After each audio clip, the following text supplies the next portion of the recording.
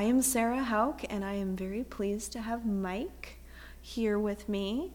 I don't want to pronounce your last name wrong, so I'm going to let you introduce yourself. Okay. And maybe give us a little bit of a quick rundown on who you are and what you do and your background. Okay, so my name is Mike Palumbo.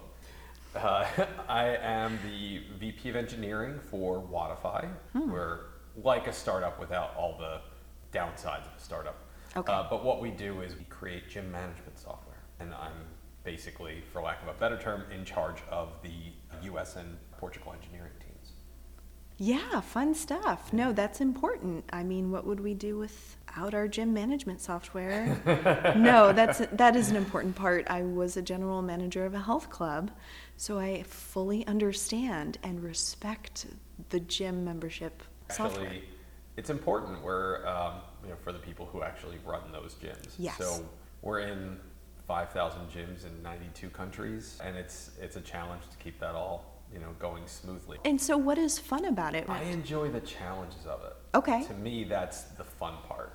When you start to think of a situation like that where you are dealing with a large-scale international clientele, you have numerous challenges from a scalability perspective, from a perspective of keeping the infrastructure up and running, from ensuring that you don't have unexpected downtime. When you do have downtime, it's at a time that actually works for all of your customers. Right. For example, we try to find a time that works best. That 70% of our customers are here in the US. So obviously we want to do something at, say, 2, 3 o'clock in the morning Eastern, right? To make sure that we're not impacting the US market. Well, that's middle of the afternoon in Australia. So there's not really a good time. Yeah. There's just never a good time. So there's just a lot of challenges there, not to mention the fact that we have language challenges and currency challenges. We have people in Dubai and Saudi Arabia and Russia. And it does create some interesting challenges to make things that work well across all of those markets. Right. While also dodging at the same time some geopolitical minefields as well. We had a recent issue come up with regards to transgender athletes. Okay. So one of the things that our software does is it will display leaderboards in the gyms. And usually the leaderboards are ranked male and female. Okay. And then basically we realized, both for just being on the right side of history, but also in terms of legality and complying with various laws that are passing throughout numerous states, we had to ensure that we were inclusive of the transgender community. Definitely. And it becomes an interesting challenge of how do we best represent that, and what do we do with regards to making sweeping changes to software that's going to be used in areas where being transgender is literally illegal. Oh my goodness, that's true. Yes. Wow. Or even if it's not illegal, unwelcome. So even just here, focusing just on the United States market, we might go and implement such a change for California, which passed a law basically dictating that. And then we'll have people in Texas or Missouri reaching out to us saying, I don't want this turned on in my gym. Why are you, quote unquote, forcing this on me type of situation? That's just one of a myriad number of challenges that comes up in dealing with kind of large scale, even just domestic US, but global audience. It definitely keeps me busy. Yes. I'll say that. I would imagine so, because all those great examples that you've listed for us are pretty dynamic, multi-layered, and can affect each other, and there's a lot of moving parts going on there. Yes, absolutely. Not everybody always associates coding or the logic, software engineering with creativity. Correct. However, the reality is very different in real life and in real time with what you're having to do. Clearly, with these challenges that you've mentioned, you're jumping headlong into unknown territory and having to come up with really novel, original ideas to tackle these. Yeah, absolutely. Generally speaking, when people think of creativity, and even I would say in my own office, we tend to think of the design and product teams. So we think of the people who are physically doing the UI UX, the people who are actually putting together the screen layouts and the various graphics and things like that. Right. We have phenomenal illustrators who do all these beautiful illustrations and feature designs and all these things. And when you think of creativity, you mostly think of that. But there is a certain degree of creativity and nuance with regards to actually writing the software that makes it all go. We do run into situations where, for various technical reasons, what should be a very straightforward implementation or a very straightforward path for code becomes very not so straightforward. We literally have to work around a variety of things. We either won't be able to do this because of national restrictions in a given zone, or software patents. Yeah. So we literally have to work around fundamental mathematics sometimes due to some patent law. There is certainly a degree of creativity there. There's all sorts of architectural decisions and design patterns that come into play in order to make things more robust or make things load faster. Yeah.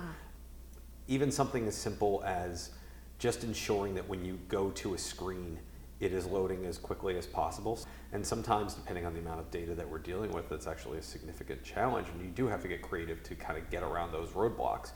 As technical and dorky as that sounds, there is creativity that goes into it in order to get to those solutions. That's something that a lot of us take for granted, a page loading in front of us, but that's a relatively new advancement, and it's something that has a lot of factors. I worked at 2 different software development firms, so I know a little bit. I've heard a lot of the complaints. I've seen the developers down in the pit together trying to bust through a really heavy issue with things being down and clients needing their pages up, and it's heated and it can be crazy.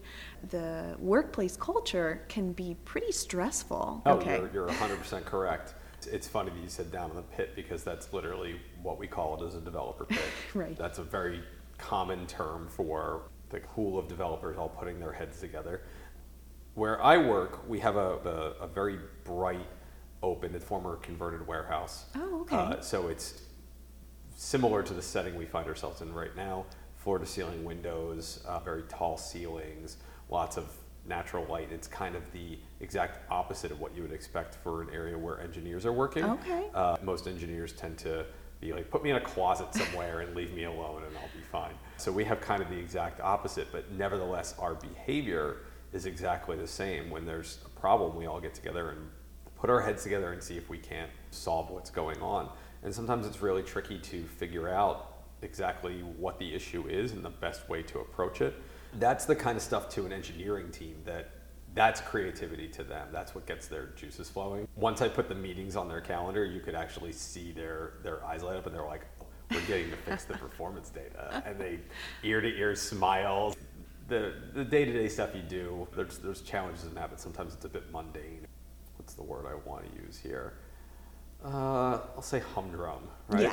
Yeah. And when you start to get into those types of quote-unquote special projects, the things that really require a lot of thought, that's where you start to really see engineers perk up. And that kind of goes towards the idea of innovation and creativity. In those situations where you get to do something, out of the ordinary, something novel, you get that little pick-me-up, you get that little surge. And it's important to have that in whatever workplace you're in, whether it's a hospital, a software development team. I think the other part of that is your team as well, and the other people that you're around, and kind of the mentality that can be fostered. And I know that you've worked at other locations as well. I know that not every place is always the same, especially when there's factors like size, and being a software developer at Google or, Facebook or a very large scale place is going to be very different than a startup or a mid-range company. So you have different challenges at different sizes. Have you always kind of worked in this same size of a company, or have you experienced other sizes? Yeah, no, absolutely. So the last couple of jobs that I've held have been in smaller companies because of the lessons I learned earlier in my career when I was at very large companies. So I've worked in pharmaceutical firms, I've worked in insurance companies, I've worked in places that have literally over 1,000 developers. Wow. And across multiple lines of business, multiple teams, I learned pretty early on in my career that I actually I didn't do well in those places. I didn't enjoy the work that we were doing to some extent, but I also didn't like the culture and the way that it was very almost meat marketing to some extent. You know what I mean? There's 100 of you on this one particular division. There's 10 people who would take your seat in a second. And the idea of having an open environment that fosters discussion or creativity, that's a one-way ticket to HR. Right. That's just not something that happens. Okay. I've worked in shops as small as 6 people. I've worked in companies that were 10,000 plus. As a result, you get significant challenges on each end of that, right? At the large end, you get very significant challenges with regards to stifling corporate culture, how to actually appropriately manage teams that are so large, or projects that are these multi-year type of situations, numerous levels of project management and the necessary bureaucracy that goes along with all that, several tiers of middle management. I mean, if you've ever seen Office Space, for example, the quintessential movie of software development, Mike Judge used to work as a software developer as well. It's very clear watching the movie that he worked for a large company and had a fairly traumatic experience in doing so. Yes, but that's pretty much de facto experience for some of these larger places. And then you get down to very, very small shops, literally a dozen or fewer, and you get interesting situations there where if you have a personality conflict or a conflict of design or something like that, if people are not willing to take a step back and say, okay, I understand where you're coming from, but I don't think that's going to work, and here's why, and present it that way. Right. It's very easy, especially among the engineer sect, to start developing resentment or fostering anger between people. And when you're in such a small company, you can't avoid those other people. It's not like, oh, I'm going to take a detour by the cafeteria to avoid, Dennis's desk or something like that. It's literally, you are sitting shoulder to shoulder with those people day in, day out. And if you start to have those fundamental disagreements that you can't resolve like adults, and that's a really common thing. So as a result, it can be extraordinarily challenging. You would think that the small companies would be easier, and in many ways they're harder. Right. For just that reason. It's easier in a big company to just tune someone out that you don't particularly like, and you can put a wall up between those interpersonal relationships, but in a small company you can't. No. Point being that even just from that standpoint, the experience of being a developer will vary wildly from business to business. It does. So you're VP of engineering, and you've moved up the scale a little bit, and you've seemingly found your happy medium between the small and the large. Yes. You mentioned you have a pretty decent culture of diversity, and you guys try to incorporate meetings where there's creativity happening. You even actually said some of the creative things you're doing lately as well, which is a treat for us to hear a little bit about that. You're being generous. Well, I don't know if it's a treat, dear listeners, but I'm giving you a little bit of nerd insight. So sure. It's a good thing. Let's go with treat. Let's say that. We'll just go with that. What do you think are your creative strengths? That one's hard to answer because of the fact that it varies so wildly depending on what I'm working on. But at the same time, I do think there's a core answer there, and the core answer would probably be my ability to problem solve. Okay. And that sounds diametrically opposed to the question that you asked, but I don't think it actually is. I think that for someone who's in engineering, being able to be a good problem solver is at the fundamental core of being able to be creative. And if you can't think outside of the box and come up with a novel solution that actually works well for the problem that you're dealing with, you're going to wind up with a solution that ultimately is the wrong one. Right. And is not going to, it's going to be a short-term patch or a band-aid, and it's not going to be long-term healthy, and you're going to wind up having to constantly do refactors and revisit it. And eventually, if you aren't creative with your problem solving, someone else who is going to come along and basically wind up fixing it. Being able to think critically and problem solve critically can get you out of that corner before you get into it.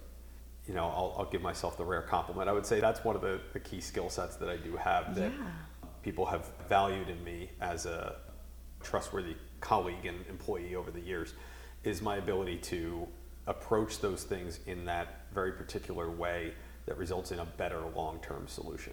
That leads me to, one of my final questions here, but it's an important one. You are the vice president for engineering. So you're in a leadership role. You are in a supervisory role. With that comes more responsibility, more accountability, clearly more creativity in, deciphering these solutions. I mean, is that a new role for you, being in a supervisory role? Or if it's not, what at this location do you bring to the table in that role? Yeah, so it's not the first time I've been in a supervisory role. It's the first time I've been in a particular VP of engineering role. Okay. So I have served as director of development and a few other similar types of titles at other shops, being in charge of engineering teams and things like that. But at my current place, VP of engineering is a very different role because of the fact that, but it's still a much more hands-on, kind of like in the weeds position. So sometimes it will be, as bureaucratic as it sounds in terms of lots of meetings, lots of focusing on hiring and bringing new people on board and taking care of one-on-ones and paperwork and all that kind of stuff. And then other times it's literally, I'm going to sit down and do peer reviews and help people write code and think through architectural problems, and it's all kind of a mixed bag. Okay. So they found a need. When they brought me on, they needed both really a VP of engineering and a CTO. Okay. And we originally talked about it, and they had talked about bringing me on as a CTO role. I took a step back and I actually pushed back on that, and I said, if you're trying to bring someone on for CTO or, depending on how they want to position the title, head of engineering, for example. Okay. They probably want someone in that role who has a great deal of experience with mergers and acquisitions, leading people through a large scale, if we were to buy another company and then integrating their technology stack or something like that. Right. When you get into those levels, you tend to get an overlap with people who have done MBAs and things like that. So more of the business end and less of the architectural end. Mm-hmm. And so I actually pushed back on them and I said, I think that you do need someone to fill that role, but I think you also need a VP of engineering, be a liaison between that and the rest of the engineering team. And I think that ultimately it would be a disservice to you and to myself to put me in that other position, and then I'm not able to effectively handle those questions or those situations. It was that translation layer that didn't exist before. Yeah. And so without, on both sides, right, without being effectively able to translate what the business actually wants to the engineering team, you're building things that don't logically make sense or don't work in the marketplace. Right. And from the other perspective, if you don't have someone who can liaise to the engineers and say, hey, that doesn't actually make sense the way you're approaching it, you can't in turn relay that effectively back to the business and say with confidence that we're going to have this feature done. You can promise it to our customers and it will be ready at that time. Yeah. Right? That's brilliant that you found such an amazing role. I mean, we referenced the cult classic Office Space, and it's a very famous scene when they're interviewing people and asking them, what do you actually do here? Yeah. And there's clearly one character that says, I talk to the engineers so that now I'm butchering it. I know exactly what you're referring to, where he's like, I'm good with people. I'm a people person, damn it. As he proceeds to start yelling at them and basically gets himself fired. Basically saying, I talk to the engineers so that the clients and management doesn't have to talk to the engineers. And then I say what the clients and the management says and get that over to the engineers. But truly, that's a movie and that's Hollywood. But there is some essence to that that you're getting to live, because you really extrapolate this information and absolutely. Iterate it and take it and run with it and get everybody on the same page, which I would argue is the essence of creativity. It takes a very creative multi-talented person, a multifaceted person to be able to do all of those things. Oh, I thank you very much. Well, you're welcome. No, it's Thank you, genuinely. it's truly something that not everybody can do really well, if they can do it. I really appreciate that example because you did lay out for anyone who's listening a lot of different parts to what the process is with what you're doing in software development. I mean, there's all these moving parts to businesses, period. I mean, the technical aspects, the communication aspect. Going in, I mean, I heard you say you kind of did the ethnographer's role in researching this. I mean, you're even doing, some anthropology there. Yeah, there was definitely a little bit of sociology going on with regards to that. Yeah. It's interesting after years and years in the industry that basically what I found out about myself is that I could walk into a given dev shop or something like that and within a couple hours figure out who are the people who are good performers and who are the people who need to go, type of situation. That's the reality for a lot of different situations, and that is where the essence of creativity comes into play too. I mean, you have to approach these challenges with a really open mindset and look at the big picture, just like you said. I wanted to kind of wrap things up. I really appreciate all the time that you've given me, but before I let you go, I did want to just throw out there, is there anything else that you'd like to add about creativity or the workplace or your experience with it, or anything that we haven't covered that you might want to just touch on before? Sure. There's one thing that certainly what I've noticed, and I think it's either rare among engineers or it's just not always talked about among engineers. One of the things I would say is that I find that going into an office that is actually thoughtfully laid out, thoughtfully designed, pleasant to be in, actually has a substantial impact on my creativity and my ability to deliver and my general overall mood. And I think that a lot of engineers, I mentioned before, I'd alluded to the idea of like put me in a closet. The whole kind of, dark pit that you typically associate with engineers. I mean, I've literally worked with guys who are like, I want to be in a dark room. I don't want any noise. I want the overhead lights off, all of that kind of situation. To me, I find those particular settings to be ultimately a little bit depressing or mood killers on my overall creativity. Right. And one of the things I like so much about my current place, and I didn't realize it until after I started working there, I used to work at a small startup out in the Philly suburbs. And it was a 6-person shop.